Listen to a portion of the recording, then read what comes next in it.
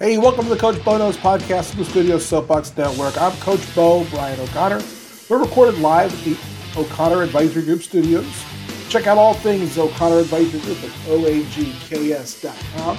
You can interact with the show on Twitter and Instagram. At Coach Bo Knows Show is our handle.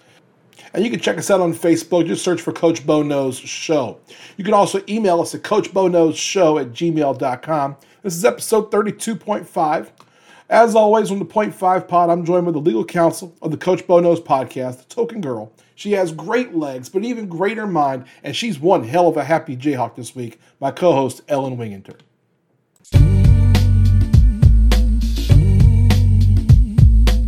First off, congratulations. Your Jayhawks pulled it off in an amazing game. Rock chalk. Excuse me. It was an incredible Monday that was nuts. It was a lot. It was a little bit unexpected. I had the pleasure of watching the semifinal game with Uncle Rico. Oh, cool. And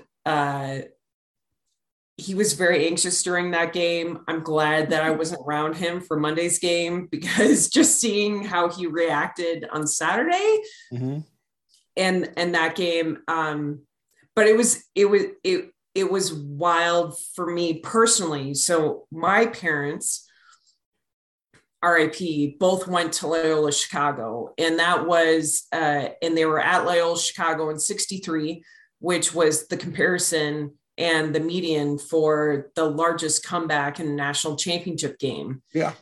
And so at that point, it was KU was down at 15 at the half. They eventually went down 16.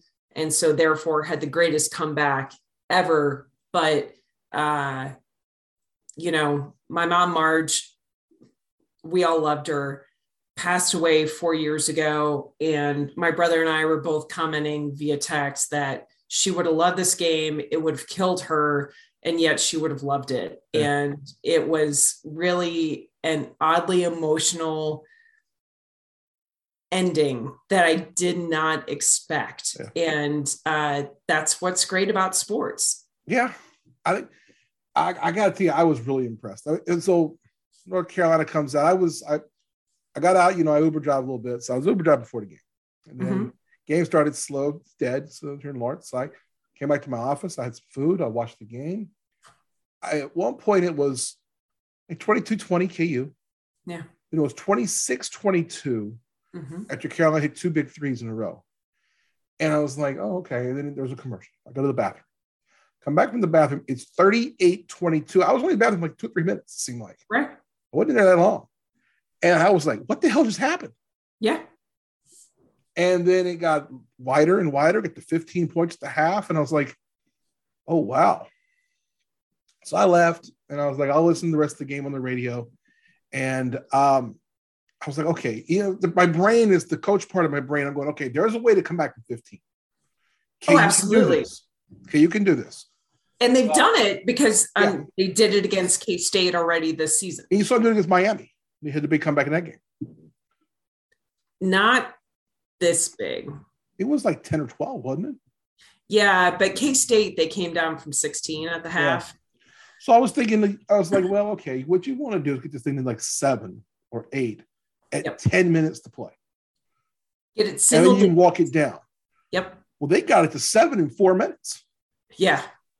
At the under 16 timeout, it's a 7-point game. And I went, oh, they're going to win this. They got a really good chance as long as they don't get in foul trouble. And then they don't get in foul trouble. They keep it coming. And all of a sudden, next thing I know, 10 minutes into the second half, they're winning by 6. And flipped it completely. And you can see it. The Twitter people have isolated it that around the 11-minute mark of the second half, you can see Bill Self saying, we're going to win this, to himself. Yeah. And it really was just kind of, as he said in the post-game press conference, the team flipped the script. Yeah. In a way that he's never seen. And they did. And they got lucky to a certain extent. Caleb Love was not the Caleb Love of the Duke game for the semifinal. Baycott, of course, had Yeah. twisted his ankle and then had the other kind of twist, however you want to frame that. And yeah, they started hitting on all cylinders. Yeah, and it was a rough and tough game, which yeah. I'm glad they let them play it that way. They let them play both ways. You know, I will say the one thing I was disappointed in. Mm-hmm. This has nothing to do with the team, the players, or nothing, because I think everything about that 100% was admirable. I'm listening to the radio broadcast at halftime, right before they come back from the half, seconds before the second half starts. Brian Haney says, I think that he makes a comment.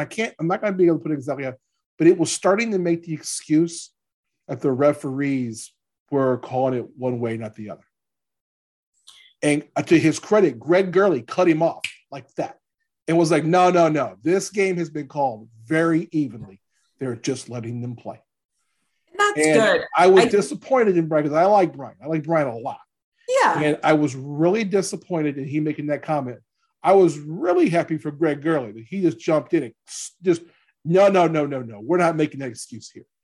Because, and I will say this about what I call the real Jayhawk, people who understand basketball, understand how games are played, they don't really make those excuses. No. But there's a lot of people, and I have the term I use, I call them the Topeka fans. Mm-hmm. Okay? They're the Topeka Jayhawk fans. They're Jayhawk basketball fans. They're Kansas City Chiefs football fans. They're K-State football fans. Okay? So and it all comes down to the refs for every game. Yeah.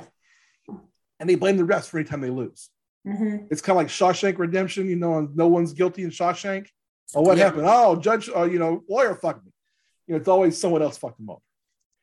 And Brian Haney was almost getting to his Topeka roots there for a minute. And I was like, oh, come on, you're better than that. And I was so happy Greg Gurley cut him off. But he called it a good game. The game itself was really good. The second half, it was just dominant. And at one point, KU was coming back. It got from 7 to 4. And then it got to 1. And that was finally when Hubert Davis called a timeout. When it went from 7 to 4, I was like, you got to call timeout. And he missed the bucket right after he should have called timeout. And just to calm his guys down. That's one thing I don't think Hubert Davis did a real good job of. So the second half, he didn't manage the game well. I would disagree in the sense that compared to Roy, dear Roy Williams, a semi-patron saint of Allen Fieldhouse, had Roy been in that position, he wouldn't have even called the timeout at 1. Yeah, but that doesn't mean that Hubert didn't do well. It just means that you think Roy would have done something even worse. No, it was bad. That was a bad job, I thought. What I think is that Hubert did a fantastic job in this game. He brought a lot of joy and infection to this. There was he was carrying a chip on his shoulder from KU beating UNC in 91. That he was trying to figure it out. Yeah. And for a first-year coach getting to a national championship game in his first season, I am not going to say that he coached a bad game. Because, I'm not saying he coached a bad game. And in that moment, I'm not going to say that he made the wrong decision because he knows his guys. Yeah, see, I can agree with you on that. I think he's coached a fantastic season. I think what he's done is admirable, being a coach of the year kind of candidate. From where they started this season, him being his first year and come all the way out here. Now, what I will say is a couple times he could have done a better job of controlling, of helping his team with the pace of the game in the second half. I loved in the first half when they did the interview with him. Yes. He was fired up. Loved it. And I love that. I thought, but to me, that one moment where he didn't call a timeout there, he was trying to rely on getting to the TV time. I think it's an under 12, under 14. So it's under. He was like a minute away 16, from that. 12, 8, 4. Yeah. He was trying to get to that and he didn't. And to me, it was like, okay, the way you should do that is you should go ahead and take the timeout See what you can do this next minute's like. And if you're positive in the next minute, you can tell your team, hey, see, here's where we're at. Let's keep it moving now. I disagree. He didn't take control of the second half when he could have. I disagree. Yeah. You've not coached basketball? I have. I've coached I've coached younger kids, but it's the flow of a game. It's the flow of a game. And I understand that. You understand and that. I'm telling you, this is different. And I don't think it's a lot different than any other sport. It's controlling the clock, not even the clock. It's trying to control the atmosphere around you. And this is the walls thing. Are coming in on them. I understand. And this is why I always hesitate judging coaches' decisions, because we are not there. True. We are not in the moment. And we do don't not know the team. I agree with that. I agree with that. So that's why I always hesitate to say, oh, he should have done this. I agree with you for the most part. I won't go too hard in on someone. I just thought that to me seemed like a mistake. It did. And I think it's fair to say that he made a mistake there. I mean, I'm not going to sit here and sugarcoat if I think a coach in a big game situation made a bad call. I think it's a bad decision. Now, he still had 12 more minutes in the game. And he could have made more decisions that would have helped them. And I don't think it was him. He was not the reason they lost the game. No. And you just played outstanding. There was nobody going to beat them the last. Yeah, no, it was everything. As Bill Self said in the post game, do you want to be down 15 with 20 minutes left to go, or do you want to be down 9 with 2 minutes to go? Yeah.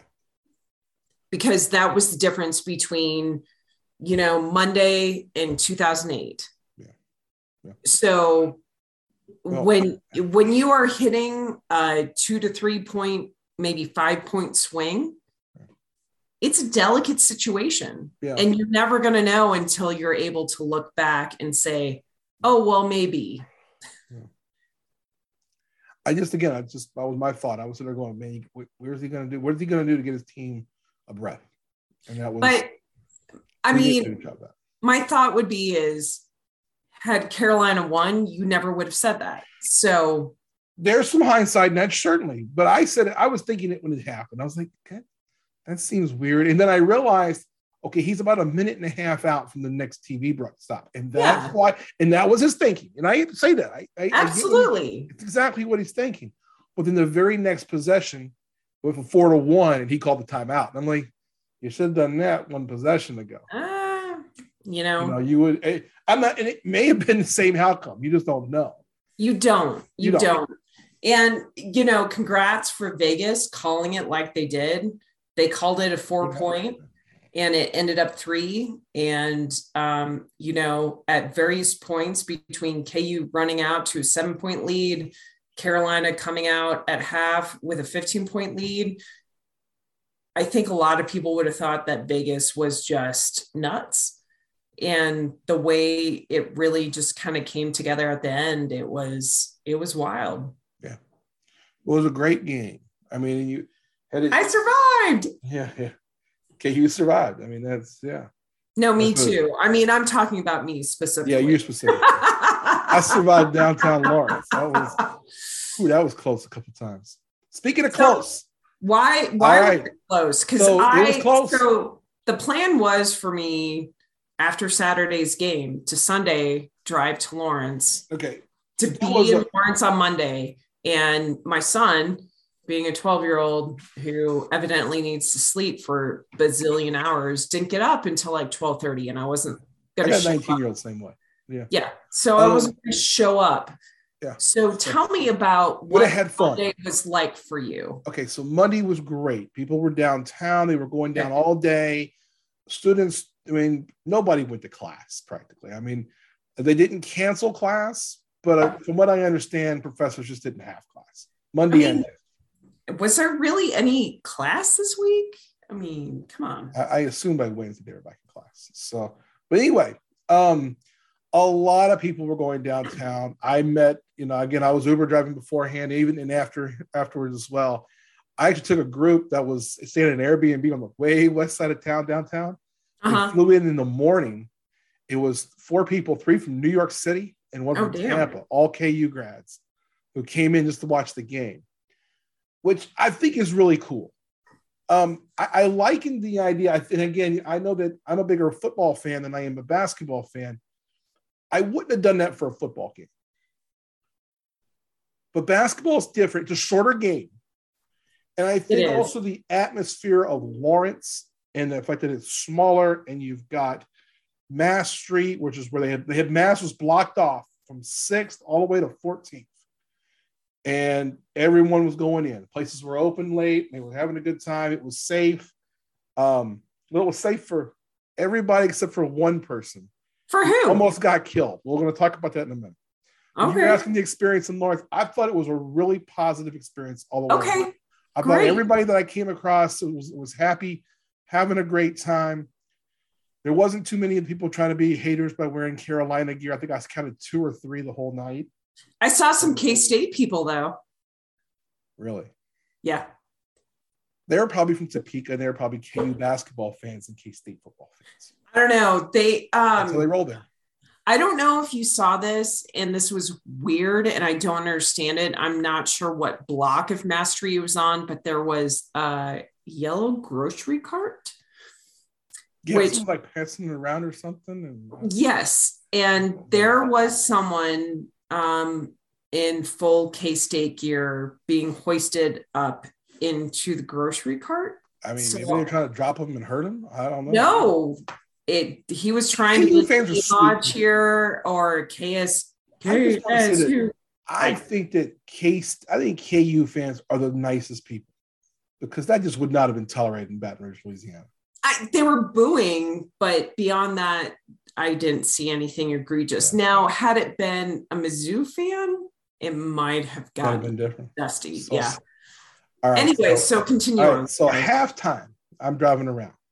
Okay. And I just dropped somebody off, and now it's dead because the second half spot is starting. Mm-hmm. So I'm going to go to a lot. I'm going to go to this parking lot and say I'm going to listen to the game. And I'm driving up 14th Street. If you're familiar with, you're familiar with it. So I'm going from Mass Street up the hill on the campus to go to Jayhawk Boulevard. I used to live on 14th in Ohio. So I'm about to go up right by the Bull, right by the Hawk. As I'm passing the Bull, there's nobody outside. Everybody's inside watching the game. This ridiculous looking guy comes out and is just happy and smiling and just runs in the middle of the goddamn road. And I slam on the brakes. That's your instinct when someone comes into the damn street. And this guy is just giggling and having fun and doesn't realize he almost fucking died until I hit the brakes and I looked over and realized who it was. Who was it? It was Jackson Mahomes. Whoa, yo, so hold on. He was wearing a pink sweatshirt. He looked like he was having fun, but I'll tell you everything I've noticed. And I hate this guy already. And this guy comes running out like a goof and right into the middle. I mean, Ellen, I missed him by 2 feet. So had I known who he was and could have controlled myself, I would have hit the gas instead of the brake. And not a jury in Kansas would have convicted me. Sir. Should have hit him. Sir. I mean, you'd have to expand that to Missouri, not just Kansas, by the way. No one in the Midwest would have convicted me. But, sir, that's wild. Yeah. And he just kind of and goes back to the Bull. And I was like, you stupid son of a bitch. You almost got hit by a car. And I wasn't going that fast. And luckily I wasn't going fast, because if I had been, he'd have been squashed like a bug. Well, and so if Jackson Mahomes hears this, motherfucker, if you're going to be in Lawrence, don't go walking in the middle of fucking 14th Street. Dumb jackass. I've told that story to about 20 people so far. And everyone has told me you should have hit the gas. But your natural instinct is to hit the brake. I don't want to kill anybody. But for the betterment of the country, sir, the world, Twitter, I could have helped. The whole world would have been better off if I hit the gas instead of the brake. I guess in exchange, we got Christian Brown and Jalen Wilson slinging chicken at Cane's today. So I don't know about Oh, yeah, it's on the Twitter space. I'll have to check that out. I've been busy working all day. And my office is like 2 blocks from Canes. No, so in less than that, I'm like a half a block from Canes. Jalen's got the Canes hat on, like he's been wearing all of his hats. It's quite great. I think it's probably just guys. You should just come over. You know where the office is? They swung in to get some food, and they were like, "Hey, you want to come behind the counter?" And they, had a moment. But that's how it's going to be for a while. Good for them. Yeah, live it up, kids. I mean, yeah, look, your college kids, enjoy it. No, and honestly, like one of the greatest things, because KU had that alumni section in the Superdome, and of former players, and Devon Dotson was there, and Bill Self gave Devon his championship hat, because 2020 would have been like the one year that we would have actually potentially run the table. Yeah. But COVID. Yeah. And seeing it would have been the number 1 overall seed. It was pretty. Yeah. It would have been very, very hard to beat. And just seeing the guys who were there and having fun, that was really, really great. Yeah. I'm happy for this team. I'm happy for this team. Like I said, I've had a lot of interaction with about 2/3 of this team.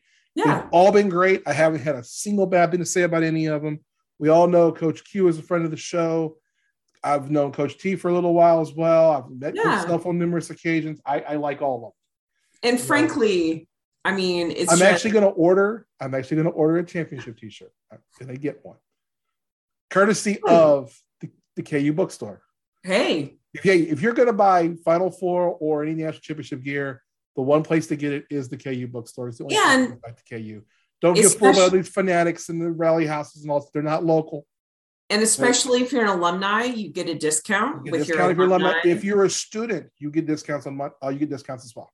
Yeah. KU bookstore. We're going to put a link to the championship gear for the KU bookstore in show notes. Again, and what's really cool that I found out yesterday when I was shopping on the KU bookstore website is that you could buy a copy of the University Daily Kansan for the championship for $5. So if your friends or family can't get a copy of the Cap Journal or the Journal World or, Casey Star, you can get the UDK for $5.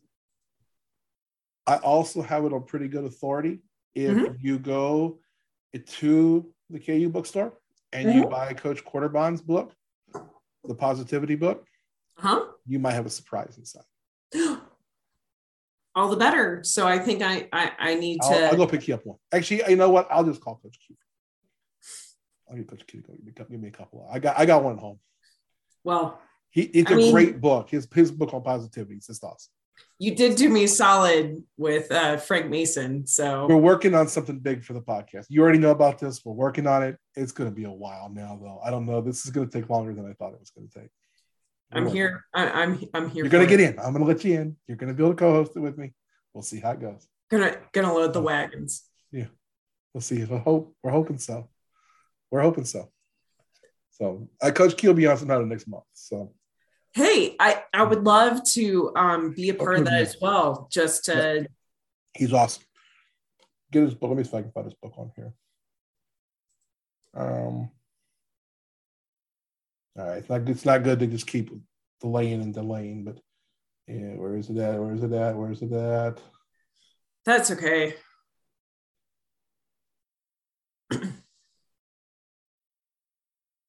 Go to the KU bookstore, find it. Yeah, we always say go and actually order from the KU bookstore. Not because my wife's the director, but because it is the one place that gives back to KU. It is. If you're really a KU person, shop at the bookstore. Don't shop at Rally House. It's not local. Rally House of Kansas Sampler, they're not local. They kind of fool people with that, but they're not. And again, especially if you're alumni, you get a discount. You get a discount. And their prices are already very competitive with Fanatics and everywhere else. They are. There are a couple things you can get at Fanatics you cannot get at the KU bookstore. There's a couple things that are Adidas exclusive there, but there's just about everything else you can get at the bookstore. So, all right. Let's take a quick little pause. And we have a great sponsor we talk about every week. We're going to talk about it again this week. And that's Trunk Club. I got my trunk. You got in the trunk? All right. So what's in the trunk this time? Sometimes they're a hit and sometimes they're a miss. Uh-oh. And this one was a miss. And that's okay, because the great thing about Trunk Club is that you can send things back. Yep. We got Peyton's this weekend as well. Yeah. How was that? One of the items was a $400 bomber jacket, which looked really cool. But I don't think he's really worthy of that jacket. So Dad might steal it. If it's getting kept, Dad's stealing it. Okay. I don't know yet. I'm going to make the decision tonight or tomorrow when I get back and look at it. You got a few days. I'm going to take a look. I'm going to try it on, see if I like it. If it looks good on me, then I might keep it. But if not, I'm going to send it back. But he really liked a lot of the stuff in his trunk this time around. We just kind of refreshed things. We did go on the app, and we rejected like 6 or 7 things. And then he got like a pair of shoes he really liked. He got a like a jacket, not like a jacket, but like a suit jacket, kind of like a blazer that he really liked. And he's nice. Yeah, there's stuff like this. Stuff you don't go buy yourself very much. Right. Especially if you're a dude, so it's a great way to refresh your wardrobe. Again, my kiddos at the age now where sometimes you do have to dress up for certain things. So he was like, this will work. Oh, this doesn't work. This doesn't work. And you know what? Frankly, I think your point is well taken for me, because I need to kind of expand my price range a little bit and allow for some nicer things to kind of come through. Yeah, that was one thing I had to do as well. And I did that on purpose. I was like, you know what? I'm going to start buying a few nicer things. Yeah. I don't wear a lot of different stuff, but I needed some nicer stuff for when I go out. If I take the wife out on a date, and I need to wear something nicer than what I normally wear. Yeah. Stuff like that. And then sometimes it's just nice you got to go to the office. You want to look a little bit nicer. You got to treat yourself. So, hey, check out the show notes. Get the link in there. Save $50 on your first trunk from Trunk Club. And we appreciate them sponsoring the podcast. So, hey, now coming up, this weekend's the Masters. It is. This shit snuck up on me. It totally snuck up on me. Yeah. Are you a big Masters person? I grew up in the times of having 3 channels and being in a small town in Wisconsin, and my dad always loving watching golf. So Gus always had golf on Sundays. And since then, I've become a golf person. I went to golf camp. Nice. In 7th grade at Alvamar. In law school, I did a thing for golfing to refresh myself, because figuring I'd be a lawyer, that's what you're supposed to do, is do work on the golf course. I enjoy playing. I don't play well now that I've blown out my ACL. I haven't even tried it. I enjoy watching it. I enjoy napping to it. Yeah. But Masters weekend is something. So starting yesterday, I started tuning into coverage on it. And then the big announcement came, and Tiger said he was going to try to play depending upon his 9 holes today. And, play got suspended because weather came through both yesterday and today, and temperature was supposed to be cold Thursday and Friday, relatively speaking, for Augusta at this time of year. And beyond his leg, it's his back, as far as cold temperatures and that kind of stuff goes. But yes, that's my intrigue, that I'm kind of like, okay, I'm more bought in, like many people of our era, with Tiger. Whether you like him or not, you're drawn to see what he can do on the golf course. Yeah, I'm part of the Tiger renaissance of golf. So I never played golf when I was young. Mm-hmm. I didn't even pick up a golf club until I was in college. I mean, when I was in college, I started learning how to play because Tiger made me interested in it. Yeah. And, I'm old enough now where he's old now.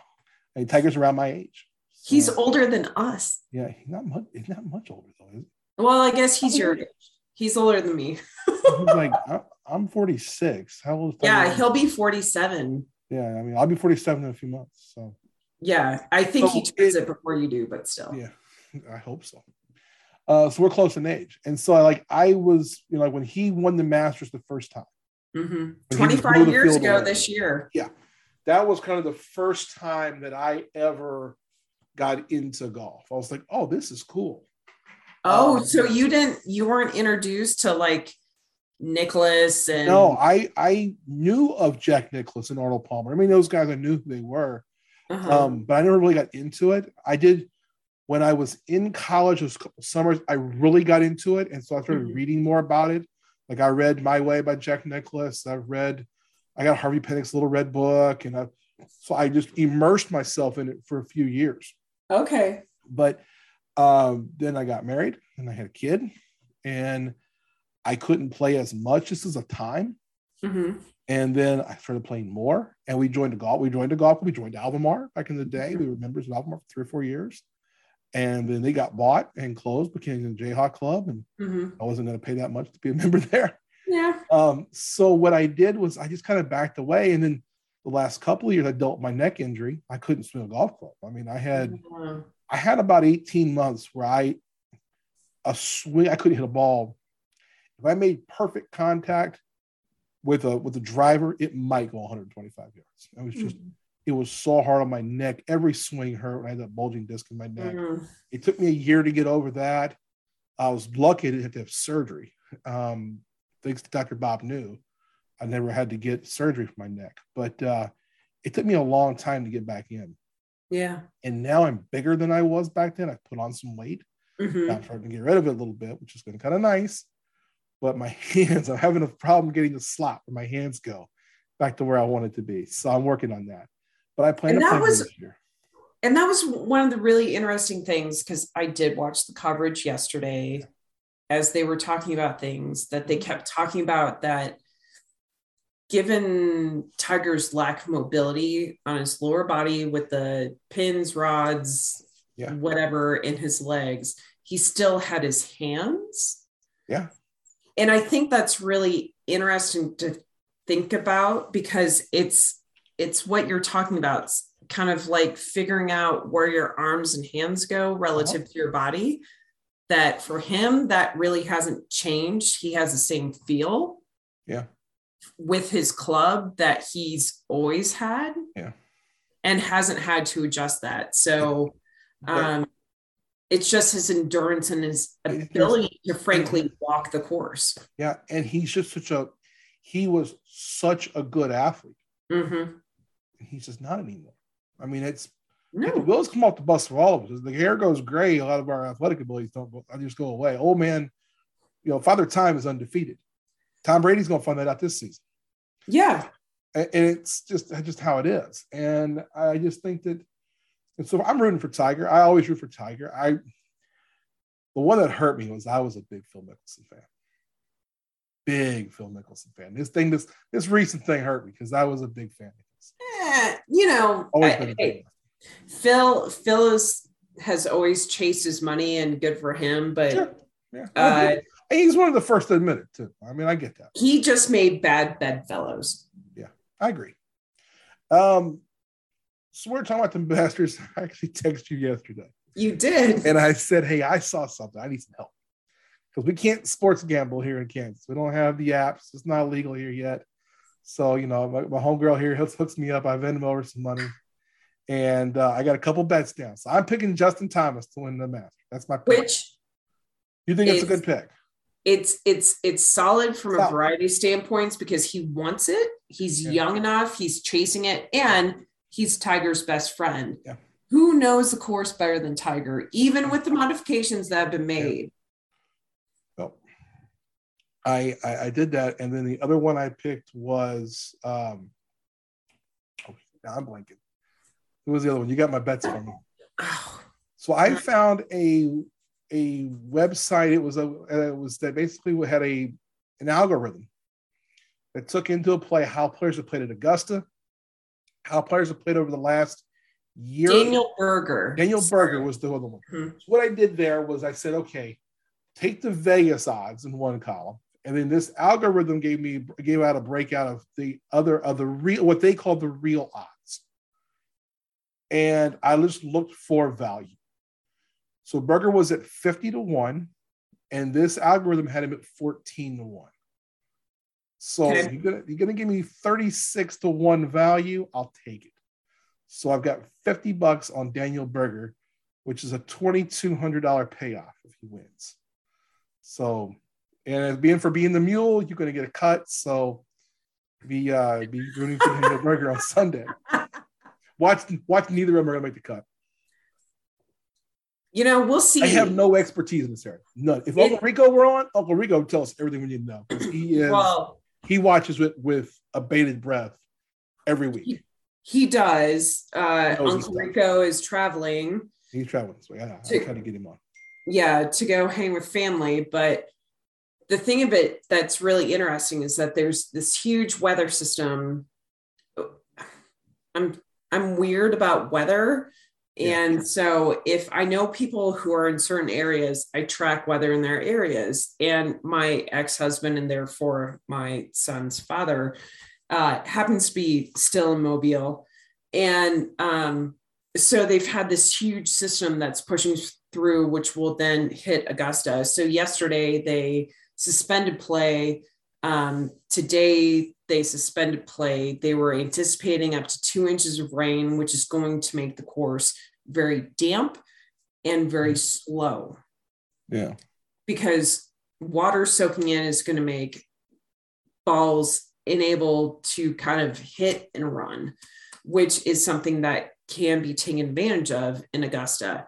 And so that's going to be the big thing, because this time of year it's hit and miss. Yeah. You can either get this kind of Mediterranean stormy kind of weather, which is supposed to be the first couple of days with highs in the, I think, upper 60s to mid 70s, but the mornings are going to be cold, which aren't good for golfers just because they can't warm up. And then Saturday and Sunday are supposed to be a little bit nicer, but we'll see kind of what things shake out tomorrow morning as they tee off. It'll be interesting. Now, we're recording this on Wednesday. By the time you hear it's Friday, we'll already know if Tiger played. If he didn't play, we'll know halfway if he made the cut or not. So I'm rooting for Tiger. I'm rooting for the two guys I have bets on. I will be watching. I do find the Masters to be fun to watch, especially when it's close at the end. It's exciting when these guys are going up those last 4 or 5 holes. Yeah. So I'm excited for that. I like you said it best earlier. It's a great nap time situation. It is. Jim Nance's voice, and he has to talk like this, be a little under so he can have it in the microphone. Hello, friends. And it'll just hello, friends. And then all of a sudden you're talking like this. When you're talking like this, I'm laying on my couch and I just go, and I'm out. I honestly tried to do it yesterday when they were doing some of the early stuff, because I was very tired from Monday night and I couldn't do it. Curtis wasn't getting me there. But yeah, I'm hoping maybe to catch some nap time Thursday and Friday.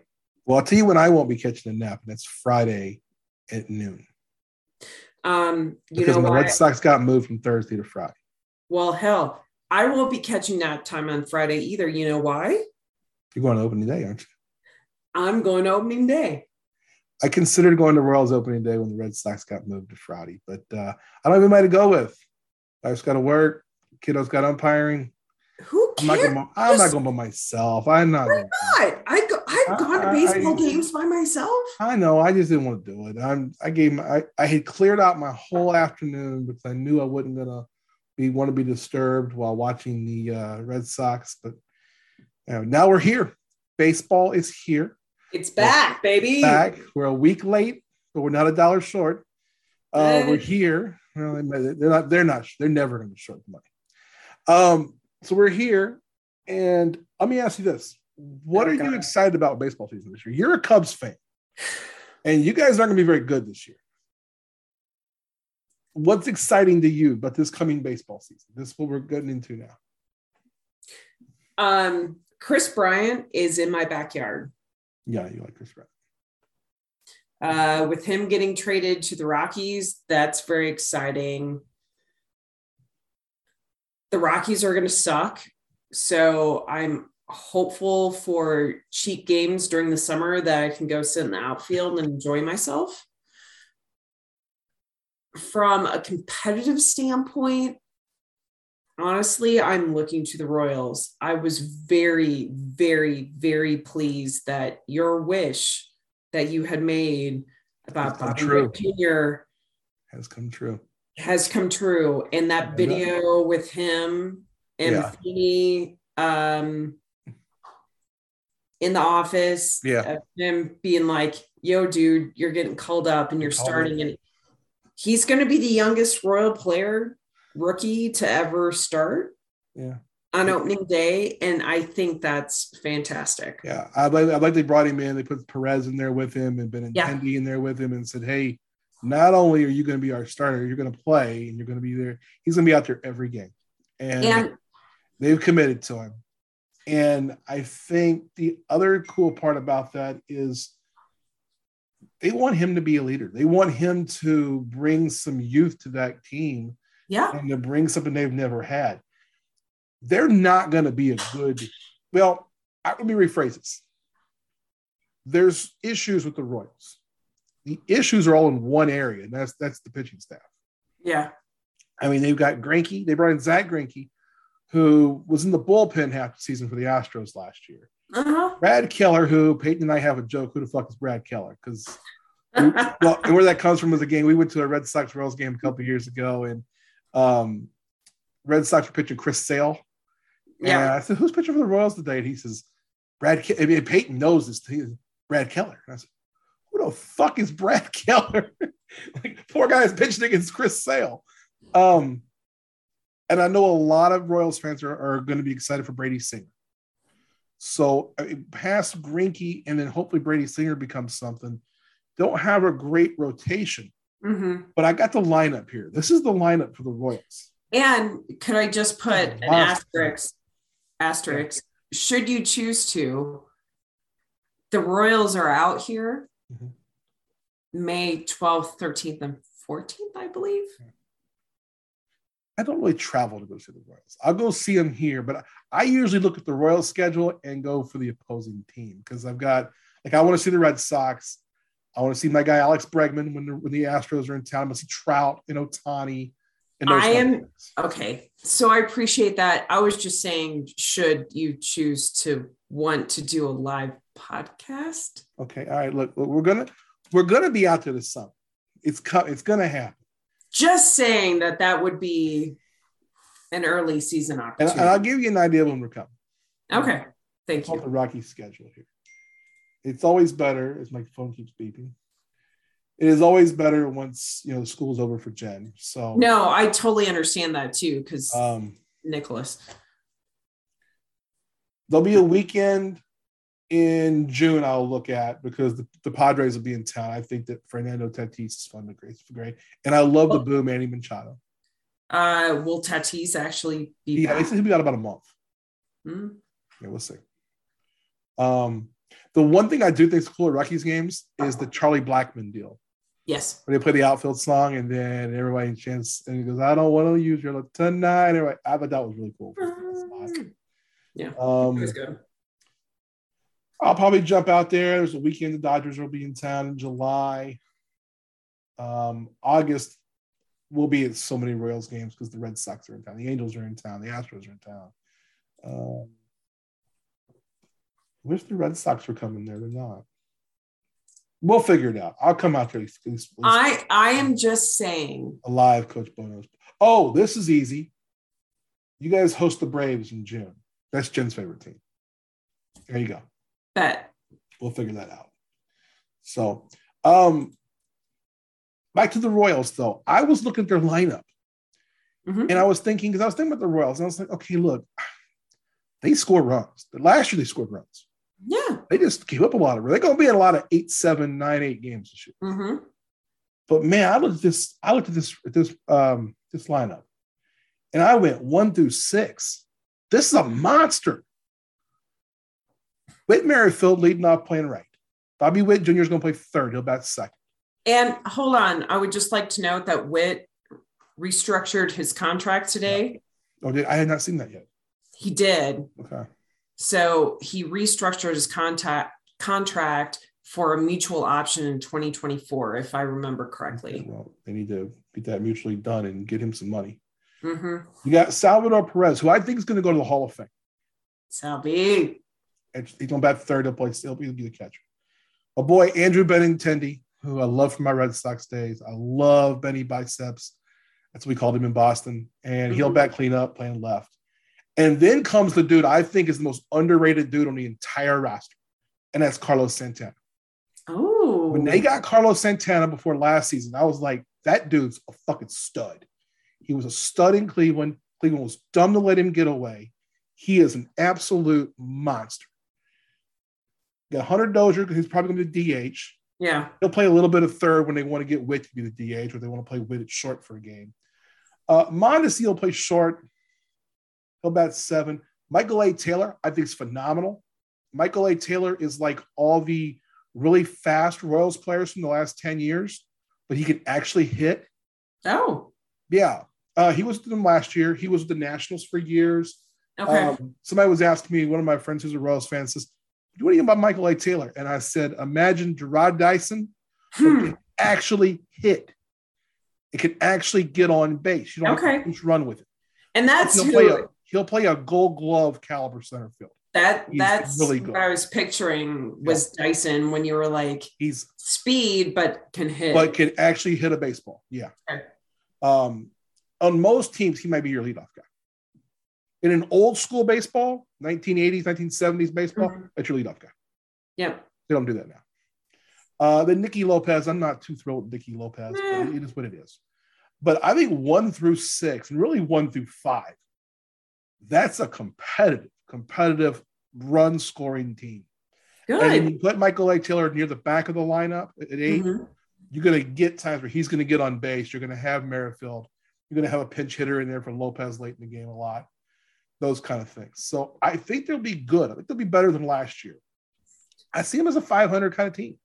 I hope for the Metro to have a fun team again. Yeah. Especially given KU stuff, Chief stuff. Yeah. Hey, let's do a trifecta, get something fun.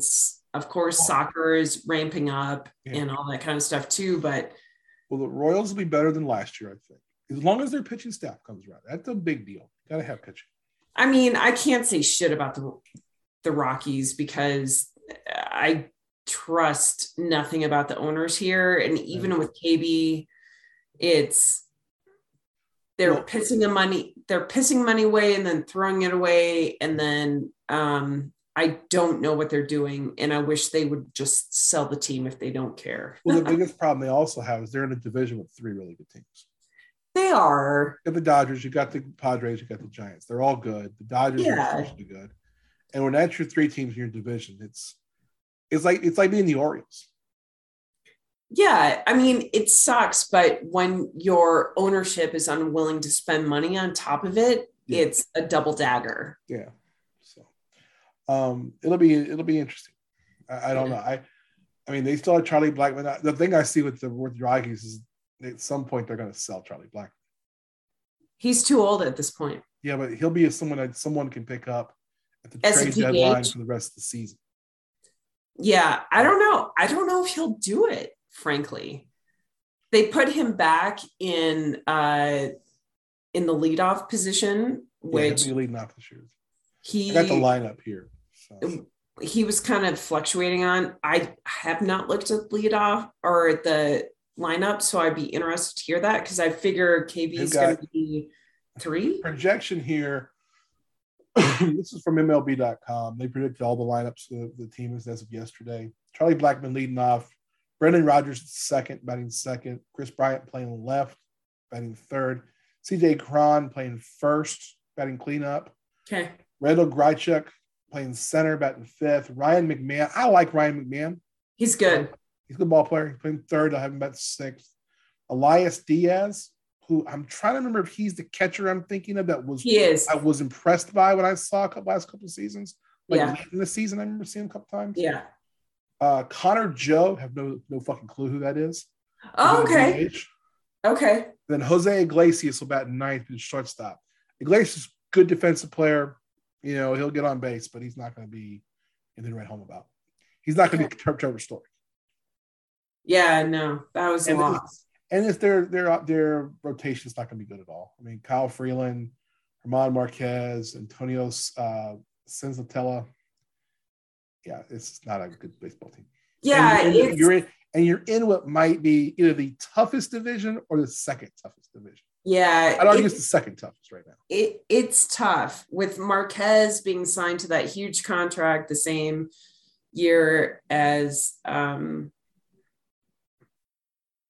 Arenado, and losing Arenado and them not just being able to nail down pitching at all. I mean, Freeland is fine, but he's been injury plagued, and he's our opening day pitcher against the Dodgers. So I guess we'll get a taste of what we're walking into. Yeah, it's going to be something.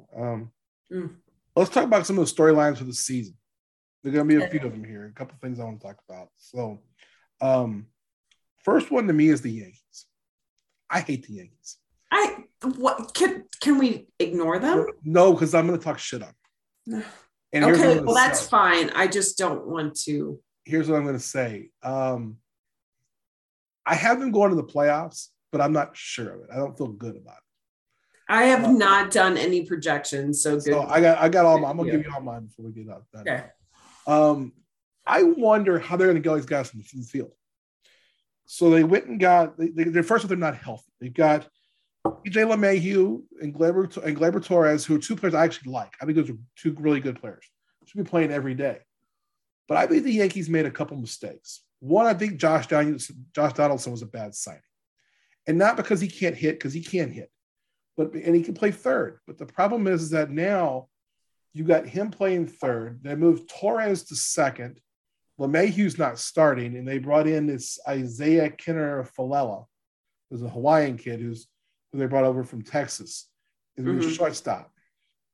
And I'm looking at this. They have a new catcher. Gary Sanchez is gone, which means they're actually going to upgrade at the catching position defensively, because he's the worst defensive catcher I've ever seen. Okay. But this is still a team that has Aaron Judge, Joey Gallo, and Giancarlo Stanton. You're going to count on all three of those guys. So they have hitters. But here's the problem. They got to all be healthy. Giancarlo Stanton once said that he could hit. He said about the Astros, if he knew what was coming, like the trash can thing, he said he would hit 80 home runs. Sure. And Alex Bregman said, well, it's okay if you can play 80 games in a season. We'll talk about you trying to do something first. Stanton's a walking injury camp. Aaron Judge, the size of his body, he's always hurt. Yeah. Joey Gallo's had injury problems.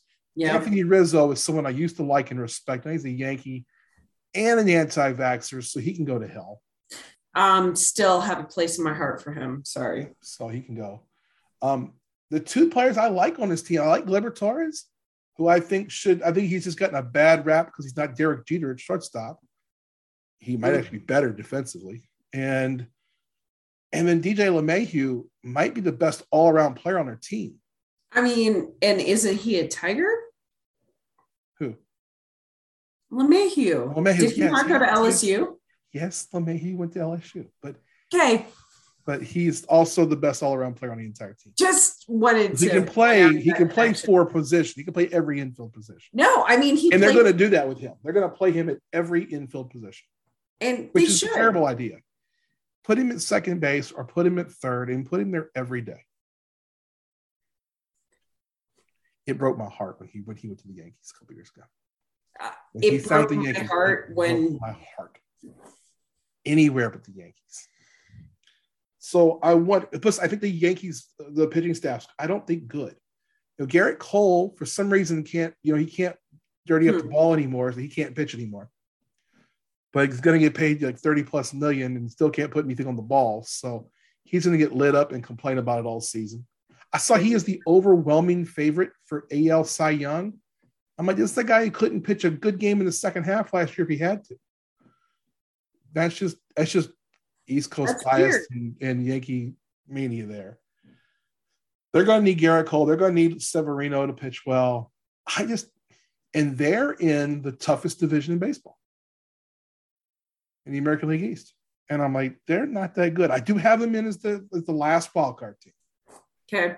But it's close. It came down to the Yankees and the Reds. So that gives you a little hint. Obviously, I picked the Red Sox, but I did not pick the Red Sox to win the East. Okay. So I think their Yankees are going to be something new. We're going to see a shit show there all season long. And we're going to hear until Aaron Judge gets an extension, that's going to get talked about in the media for a while too.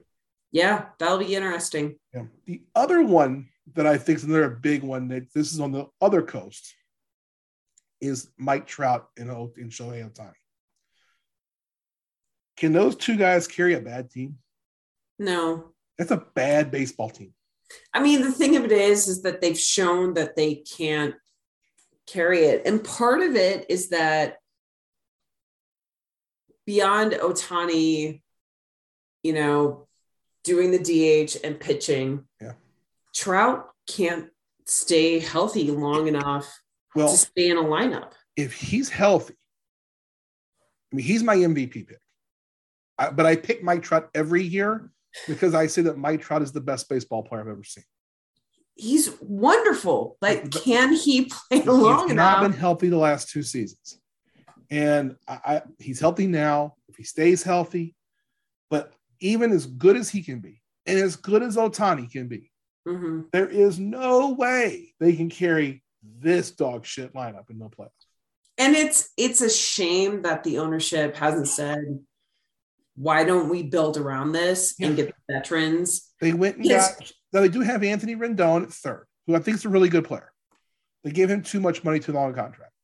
They brought in Noah Syndergaard, who's not exactly healthy, but going to start the season and see how they go. Okay. But, I mean, some of these guys, they're going to need – they got a kid named Brandon Marsh, who's one of their big – he's the number 1 pick for them. He's going to be coming out. They don't have him starting right now, but he will probably be starting within the first month. He's made the roster. He'll be moving the right field. That will help. He's a 5-tool player. That would be helpful, but it's not a good roster all around at all. And I feel bad for Mike Trout because I think Mike Trout's Mickey Mantle. He's a generational player. I mean, and deserves to have the team around him to actually do something. He is literally the best baseball player I've ever personally seen. And we don't realize that. We don't realize in baseball how good some of these guys are. Like generation, like all-time good. I mean, Ohtani's a great story. And Ohtani's a great player. But Mike Trout, again, is the best player. Again, he's in that the best 4 or 5 players I've ever seen. It's him, it's Ken Griffey Jr., it's Barry Bonds. He's in that argument. And I fully agree with you on that. And that's why I think it's so frustrating with that organization's just, I think, really poorly run. And they don't do well with bringing up young players. They kind of just fit in players where they can. I'm looking at this going, man, they better have some guys step up because after Rendon, their lineup sucks. Because it's going to be Ohtani leading off, Trout, then Rendon. And then it's, 6 Herbs from there. Right. But the frustration is it's not like this is a guy who got hot for a season or two. Yeah. His whole career has been this. And he's been in the league for how many years now? He's been in for at least 10 years now. He's 30. They could have figured this out. Yeah, he is. He was a rookie. He made his all-star team in 2012. And they've chosen not to. And to me, that's what's frustrating. He's made one postseason. He's played in one postseason series. They lost to the Royals in 2015. Yeah. No, that's for him. I hate that. Baseball is one of those games where it's very heavy statistics. There's benchmarks that when you make these benchmarks, whether you're a Hall of Famer from there, or it's when you hit these certain benchmarks in the sport, you're special. And we're going to have one this year, and that's that Miguel Cabrera's going to get 3,000 hits. He's 13 hits away. Miguel Cabrera had his 500th home run last year, which is another one of those big things. Only 6 players in history have hit 3,000 hits and 500 home runs. The last one was Alex Rodriguez. I'm sorry, the last one was Albert Pujols. Alex Rodriguez, Rafael Palmeiro, Eddie Murray, Willie Mays, Hank Aaron. Miguel Cabrera will be 7th. So, and it's probably his last season. So I hope he enjoyed it. The guy won a Triple Crown, and now he's going to get to 3,000 hits. Miguel Cabrera has been just a machine. And I saw that. I was reading some stuff and saw that. And I was like, wow, because you don't see many people get to that 3,000 hit plateau anymore.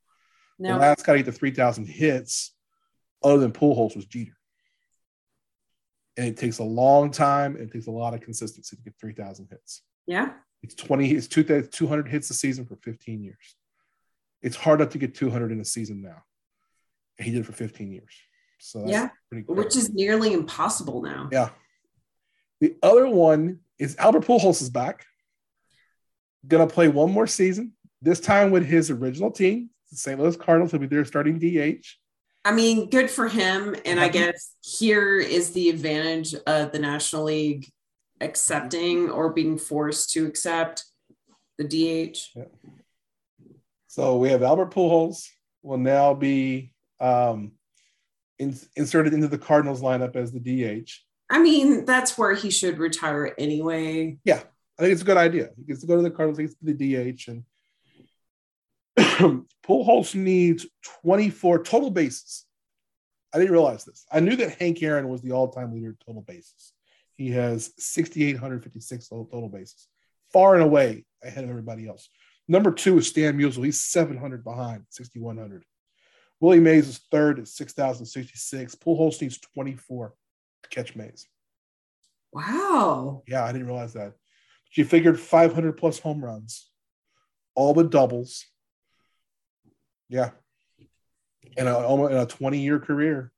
Good for him. 6,042 total bases. He's one of only 4 players at 6,000 total bases. And he'll pass Mays. He's got an outside shot at passing Musial. He's going to have to hit 20 home runs in order to pass Musial. Because I don't see him legging out a whole lot of stuff at his age. So. Well, if they're home runs, he doesn't have to leg anything. He doesn't have to leg any of those out. Those are 4 total bases. So, yeah. So, those will be 2 things to kick on, kind of like looking at like historic stuff coming up. Take a look at. And then I've got some like players to watch. So okay. We know that, and I talked last season about there's guys like Ronald Acuna, who's not starting right now. He's still recovering from an injury. Juan Soto, who is like the overwhelming favorite to be NL MVP. But I got 5 people here I want you to watch. Okay. One people might have already heard of. He's in Tampa. His name is Wander Franco. He was the AL Rookie of the Year last year. All right. Wander Franco is amazing. And I think he's going to be a superstar. One other, I think this guy has a chance to be an MVP, and that's Byron Buxton from the Minnesota Twins. You ever seen Buxton play? What? That name. Uh-huh. That's name. Byron Buxton, yeah. Dude can play. And he doesn't get known. He's been in his whole career in Minnesota. Okay. He won't be there long because he'll be a free agent sooner than later. 2 kids I really like. Austin Riley from the Braves. Okay. Who I think I could have argued could have won NL MVP last year. And then Kyle Tucker from the Astros. I think is the superstar waiting to happen. And then a second generation guy, there's a lot of them on this team. Bo Bichette, Dante Bichette's son, is the starting shortstop of the Blue Jays. Okay. And if you get a chance, the Blue Jays are going to be excited. They're loaded. Are they playing Toronto this year? Toronto. Okay. I just wasn't sure. They're out all that stuff. And now also New York does not have the issue with the vaccinations. So Judge didn't have to sit out. He was going to have to. The Blue Jays lineup is really great. We talk about great young players. Mm-hmm. Everybody's heard of Vladimir Guerrero Jr. already. Yep. He won the MVP last year. He was incredible. He's batting third. They had a George Springer last year. Springer's going to, he was with them last year. Bo Bichette's going to bat between those guys. He's going to see a lot of fastballs. So I suspect that Bo Bichette's going to have a good season. Then Toronto also added Matt Chapman, who is a phenomenal, maybe one of the best 2 or 3 defensive third basemen of all time. I mean, just a phenomenal. But on that Blue Jays lineup, they have 3 people. They have Guerrero Jr., whose dad's in the Hall of Fame. Bichette, whose dad's not in the Hall of Fame, but his dad was an incredible player. And then they got Craig Biggio's son. Oh, shit. He'll be starting the second. Yeah. So okay. They're like the second generation all-star team here. Wow, no shit. I'm actually picking Toronto to win the American League East. Interesting. I'm actually picking Toronto to win the American League and to go to the World Series. Okay. I guess I have to get into that part. So I got into my guys I'm looking at this season. My 5 guys to look at are Tucker, Riley, Buxton, Franco, and Bichette. So, so every year, usually I just do it on my Facebook page and whatnot. I put like my picks for who's going to win the division, who's going to the playoffs. And someone figured out last year that I'm at like a 75% rate over the last 10 solid. Over 10 years I've been doing it. I usually will nail it. Now, I might miss the World Series winner, but I picked the World Series winner 5 of the last 10 years. Okay. I'm going to get it this year because there's one team that's by far better than everybody else. The Dodgers. I really hope this fails.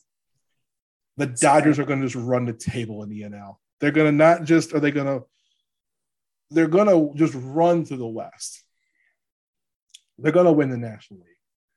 I got Mookie Betts as the MVP. Fair.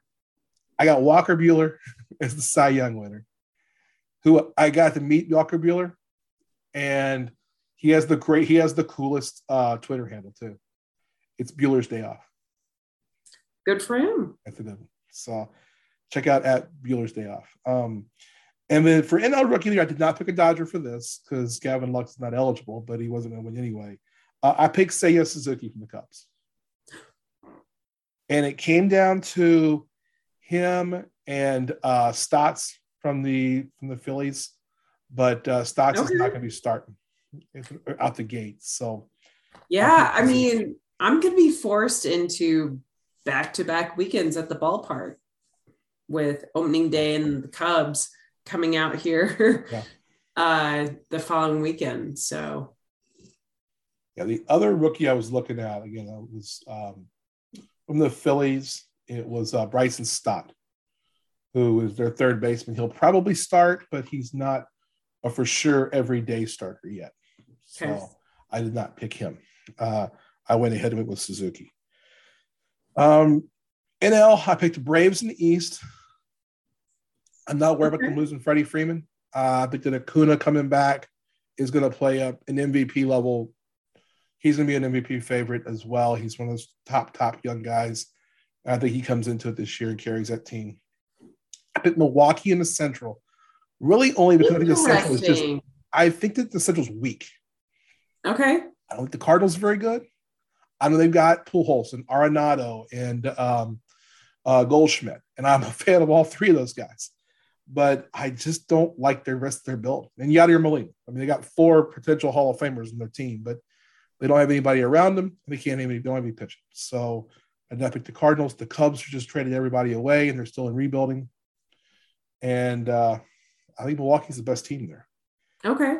Pick the Dodgers in the West. I mean, to me, that's a no-brainer. Yeah. 3 wild card teams. I have Philadelphia, the Mets. That hurt me to pick the Mets, but they are going to be better. Does that matter based on injury issues? No, because I went ahead and I was okay with Tatis being out, and I know that the Mets have got some issues as well. Okay. But, I mean, it's a long season. So, and then I picked the Padres as the last wild card team. So okay. I'll probably be actively rooting against the Padres at some point just because I like the Dodgers more than the Padres. And I don't like Manny Machado at all. So never forget. Okay. We never forget. We're Red Sox fans. That dude's like the most hated guy in Boston. I know. He's like Yankee level hated in Boston. In the American League, I picked Toronto in the East. I already told you I'm picking Toronto to win the American League. Yeah. The White Sox are the team that's going to run away with the division in the American League, though. The White Sox are going to run away with the Central. There won't be a team close to them. They'll win the Central by 10 games. Interesting. The White Sox are the best team in Chicago right now. I'm picking Houston in the West. This is kind of being the tallest little person. Hey, slander. I hear it. Just noted. Look, I like the Cubs better than the White Sox. I'll root for the Cubs all the time, but they're not a good team. They're just not this season. So I'm picking Houston in the West. They're the best team out there right now. The A's have already given up. The Mariners don't really have a whole lot, and the Angels are a two-man team. We've already talked about that. Yeah, that's tough. God, I feel so bad for Trout. Trout and Ohtani. I mean, it's like if you don't have those two guys, I mean, that's where I'm at. I mean, if Syndergaard can be good as a number 2, and Ohtani can somehow hit 30 home runs and win 20 games, that's a lot to ask. Yeah, and then we have a chance. But I mean, the Astros are just a better built team, and even with losing Carlos Correa, they're going to still be good. Yeah. In the AL for the wild cards, I picked Boston. I'm a little worried that the Red Sox don't have Chris Sale immediately. He's on the 60-day DL. But I love their lineup. I love them from 1 to 9. I love them from 1 to 8. I don't like Jackie Bradley Jr. coming back, but they've got young kids they're going to bring up, and it'll help. I like the backside of the bullpen. I like the front side of the rotation. So I like Boston. Okay. The surprise team is who I got slated in second. It's Minnesota. I got Minnesota second. They're still going to finish 10 games back with the White Sox, but it'll be good enough to slot into a wild card spot. Okay. And then I got the Yankees in the last wild card, barely edging out the Rays. I wanted to pick the Rays. I went back and forth on picking the Rays, the Yankees. In the end, the Yankees will play well enough with those hitters to stay in games in that crackerjack box of a stadium they play. Yeah. Yeah, all those left-handed hitters who can hit a ball 50 feet in the air and 200 feet away, and it goes in the stands. I could hit home runs in Yankee Stadium right now. Bad neck and all. So, my award winners, I always pick Mike Trout as the AL MVP because he's the best player I've ever seen. If he was out there in a wheelchair, I'd still probably pick him. It's the old thing of like Sparky Anderson once said about Ted Williams. He said, "Who's the greatest hitter you ever seen?" He says, "You could have one player have an at-bat against any pitcher. Who would you want?" He says, "I'll take Ted Williams, even if I got to roll him up there in a wheelchair." Yeah. That's kind of how I feel about Mike Trout. It's like, I'll take him over everybody every time. Yeah. AL Cy Young, I like Kevin Gausman from Toronto. I know some people don't really know about. He had a great season last year. He had a great shot at it last year. And he's going to get a lot of run production behind him in Toronto. They'll win a lot of games. AL Rookie of the Year, I'm homer picking on this one. Not picking Bobby Witt. I'm going to homer pick on this one. I almost didn't, but I would have picked Adley Rutschman from the Orioles, but he's hurt and not going to play the first month. Those guys are 1 and 2 as far as who's the best prospect. They're both going to be all-stars for a very long time. I am not as in depth to the MLB as much as I love baseball as you do, but that Witt pick is he's a stud. He's going to be the best player the Royals have had.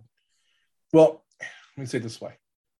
Brett's the best player in the history of the franchise. I think Salvador Perez is the second best player in the history of the franchise. I think Bobby Witt can be the third. So here's the thing. I don't want the Royals to end up treating Witt like the Angels have treated. No, and I think the big thing if you're the Royals, this is what I'll find interesting. Mm-hmm. The Royals will have a legit shot if they don't get blown out early by the White Sox. The White Sox are a monster. I mean, if I wasn't picking Toronto to win the West, to win the AL, I would pick the White Sox next. Mm-hmm. If they can stay pace with the White Sox, be within 5 games of the White Sox by August the 1st, if you're the Royals, you start buying. Because you've got enough offense. If you put a couple of pieces out there with them and you can run a couple of guys in the front part of that rotation, you'll have a legit chance in a short series. Yeah, I don't want Witt to be hung out for. Yeah. Well, he's here for 6 years now. I understand that. For at least 5. But the thing of it is that Trout has hung on to the Angels for so long. Well, then they paid him. And that's what's going to have to happen with Bobby Witt, is if Bobby Witt's good enough, they'll have to pay him. But again, it's the kind of wanting for him to have the bones around him to help him succeed and achieve what he should, instead of kind of being cut off at the knees. Yeah. Because when you don't have a chance to get to the playoffs, you can't do much else. Yeah. It'll be interesting because really, the best 2 or 3 players the Royals have had over the years, the Alex Gordons and the Lorenzo Canes and those guys. Yeah. They've all kind of come and gone. Eric Hosmer. This guy is better thought of as a prospect than all of them. And so he's the highest rated prospect they've had since George Brett. I know. And it's also a different ownership structure. And I get that. It is also like a small money ball thing. So he's also got to perform. Yeah. No, absolutely. That's how he's going to do this first couple of years. He's going to be in a really good shot, in a really good situation. You look at their lineup, he's going to be sitting there with Whit Merrifield in front of him, someone who's going to get on base, and a future Hall of Famer in Salvador Perez hitting behind him, who hits a lot of home runs. That's going to help Bobby Witt a lot. Absolutely. Yeah. And I really, truly want my friends in Kansas City to have this moment, because it sucks being a fan of a quote unquote small market team, knowing that the ownership has more money than God to spend on whatever they want to. Yeah. Well, the new owner's a local guy. We'll see what happens. It'll be interesting. We're going to know a lot about the Royals in the next 6 months. Yeah. And I think that there's some excitement. There's something to be excited about where there hasn't been in a while. Yes. Agreed. Yeah. So I'm looking forward to it. And we're going to wrap it up here. I want to say thanks again, Ellen, for co-hosting tonight. And hopefully everybody enjoyed our little baseball preview, talking with the Jayhawks before that, and a little bit of Masters coverage to get everything started and going here. What we're going to do, I want to say thanks to Tyler Jones, everybody at Studio Soapbox, for all you do behind the scenes. If you're looking for some football content from me this week, turn on the Jones, go ahead and download the Jones Report. I'll be doing Coach Bo's Football Fix on there with him. We'll be talking about a number of subjects and having a good time with that.